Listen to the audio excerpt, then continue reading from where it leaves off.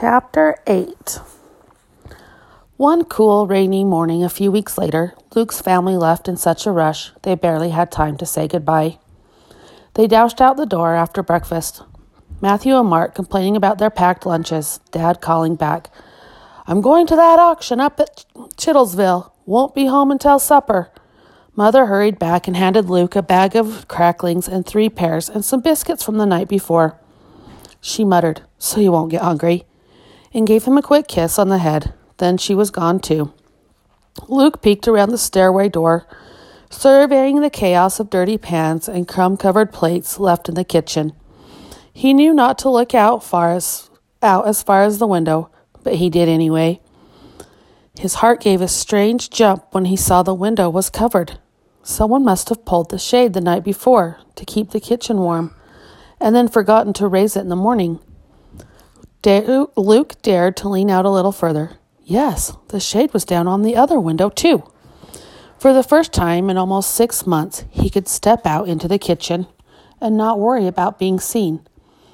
He could run, skip, jump, dance even, on the vast linoleum without fear. He could clean up the kitchen and would surprise Mother.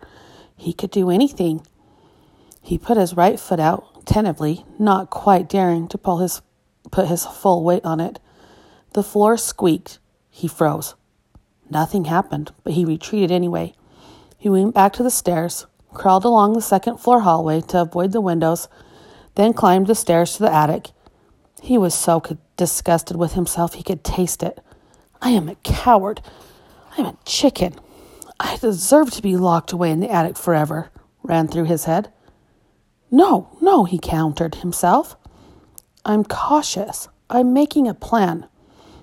He climbed up onto the stool on top of the trunk that served as his perch for watching out the back fence. The neighborhood behind his house was fully occupied now.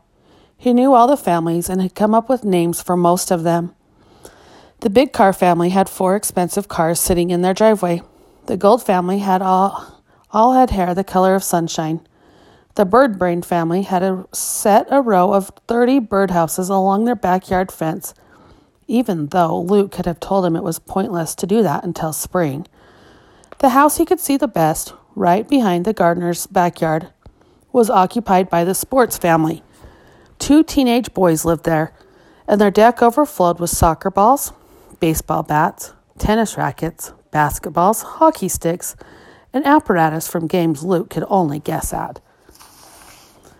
Today he wasn't interested in games. He was interested in seeing the families leave. He had noticed before that all of the houses were empty by 9 in the morning, with kids off to school and grown-ups off to work. 3 or 4 of the women didn't seem to have jobs, but they left too, returning late in the afternoon with shopping bags. Today he just had to make sure no one was staying home sick. The Gold family left first, 2 blonde heads in one car, 2 blonde heads in another. The Sports family was next, the boys carrying football pads and helmets, their mother teetering on high heels. Then there was a flurry of cars streaming from every driveway onto the still sparkling new streets. Luke counted each person, keeping track so carefully that he made scratches on the wall and counted the scratches twice again at the end. Yes, 28 people gone. He was safe. Luke scrambled down from his chair, his head spinning with plans. First, he'd clean up the kitchen. Then he'd start some bread for supper. He'd never made bread before, but he'd watched Mother a million times. Then maybe he could pull the shades in the rest of the house and clean it thoroughly. He couldn't vacuum. That'd be too loud. But he could dust and scrub and polish. Mother would be so pleased. Then in the afternoon, before Matthew or Mark or the kids in the neighborhood got back, he could put something on for supper, maybe potato soup. Why, he could do this every day. He'd never considered housework or cooking particularly thrilling before. Matthew and Mark always scoffed at it as women's work. But it was better than nothing, and maybe, just maybe, if this worked, he could convince Dad to let him sneak out to the barn and help there too. Luke was so excited he stepped into the kitchen without a second thought this time. Who cared if the floor creaked? No one was there to hear it. He gathered up dishes from the table and piled them in the sink, scrubbing everything with extraordinary zeal. He measured out lard and flour and milk and yeast and was putting it all in the bowl when it occurred to him it might be okay to turn on the radio, very softly. Nobody'd hear, and if they did, they'd just figure the family had forgotten to turn it off, just as they had forgotten to raise the shades. The bread was in the oven, and Luke was picking up lint by hand from the living room rug when he heard tires on the gravel driveway. It was 2:00 in the afternoon, too early for the school bus, or mother, or dad. Luke sprinted for the stairs, hoping whoever it was would just go away. No luck. He heard the side door creaking open, then Dad exclaiming, "What the?" He was back early. That shouldn't matter. But hiding on the staircase, Luke suddenly felt like the radio was as loud as an entire orchestra, like the smell of baking bread could fill 3 counties. "Luke!" Dad yelled. Luke heard his father's hand on the doorknob. He opened the door. "I was just trying to help," Luke blubbered. "I was safe. You left the shades down, so I thought it was okay. And I made sure everyone was gone from the neighborhood and—" Dad glared. "You can't be sure," he snapped. "People like that, they get deliveries all the time. They get sick and come home from work. They have maids come during the day." Luke could have protested. No, the maids never come before the kids get home from school. But he didn't want to give himself away any more than he already had.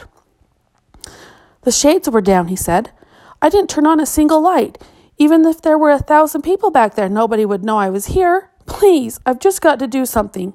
Look, I made bread and cleaned up and—" What if a government inspector or someone had stopped by here? "I would have hidden, like I always." Dad was shaking his head. "And leave them smelling bread baking in an empty house? You don't seem to understand," he said. "You can't take any chances. You can't, because—" At that precise moment, the buzzer on the oven went off, sounding as loud as a siren. Dad gave Luke a dirty look and stalked over to the oven.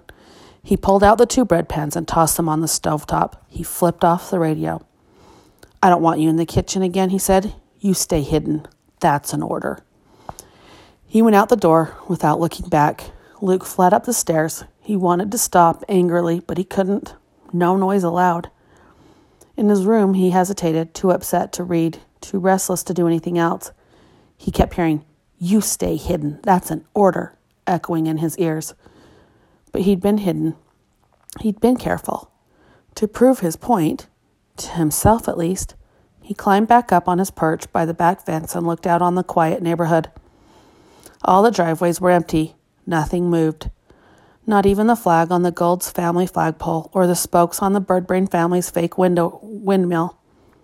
And then, out of the corner of his eye, Luke caught a glimpse of something behind one window of the Sports family's house. A face. A child's face.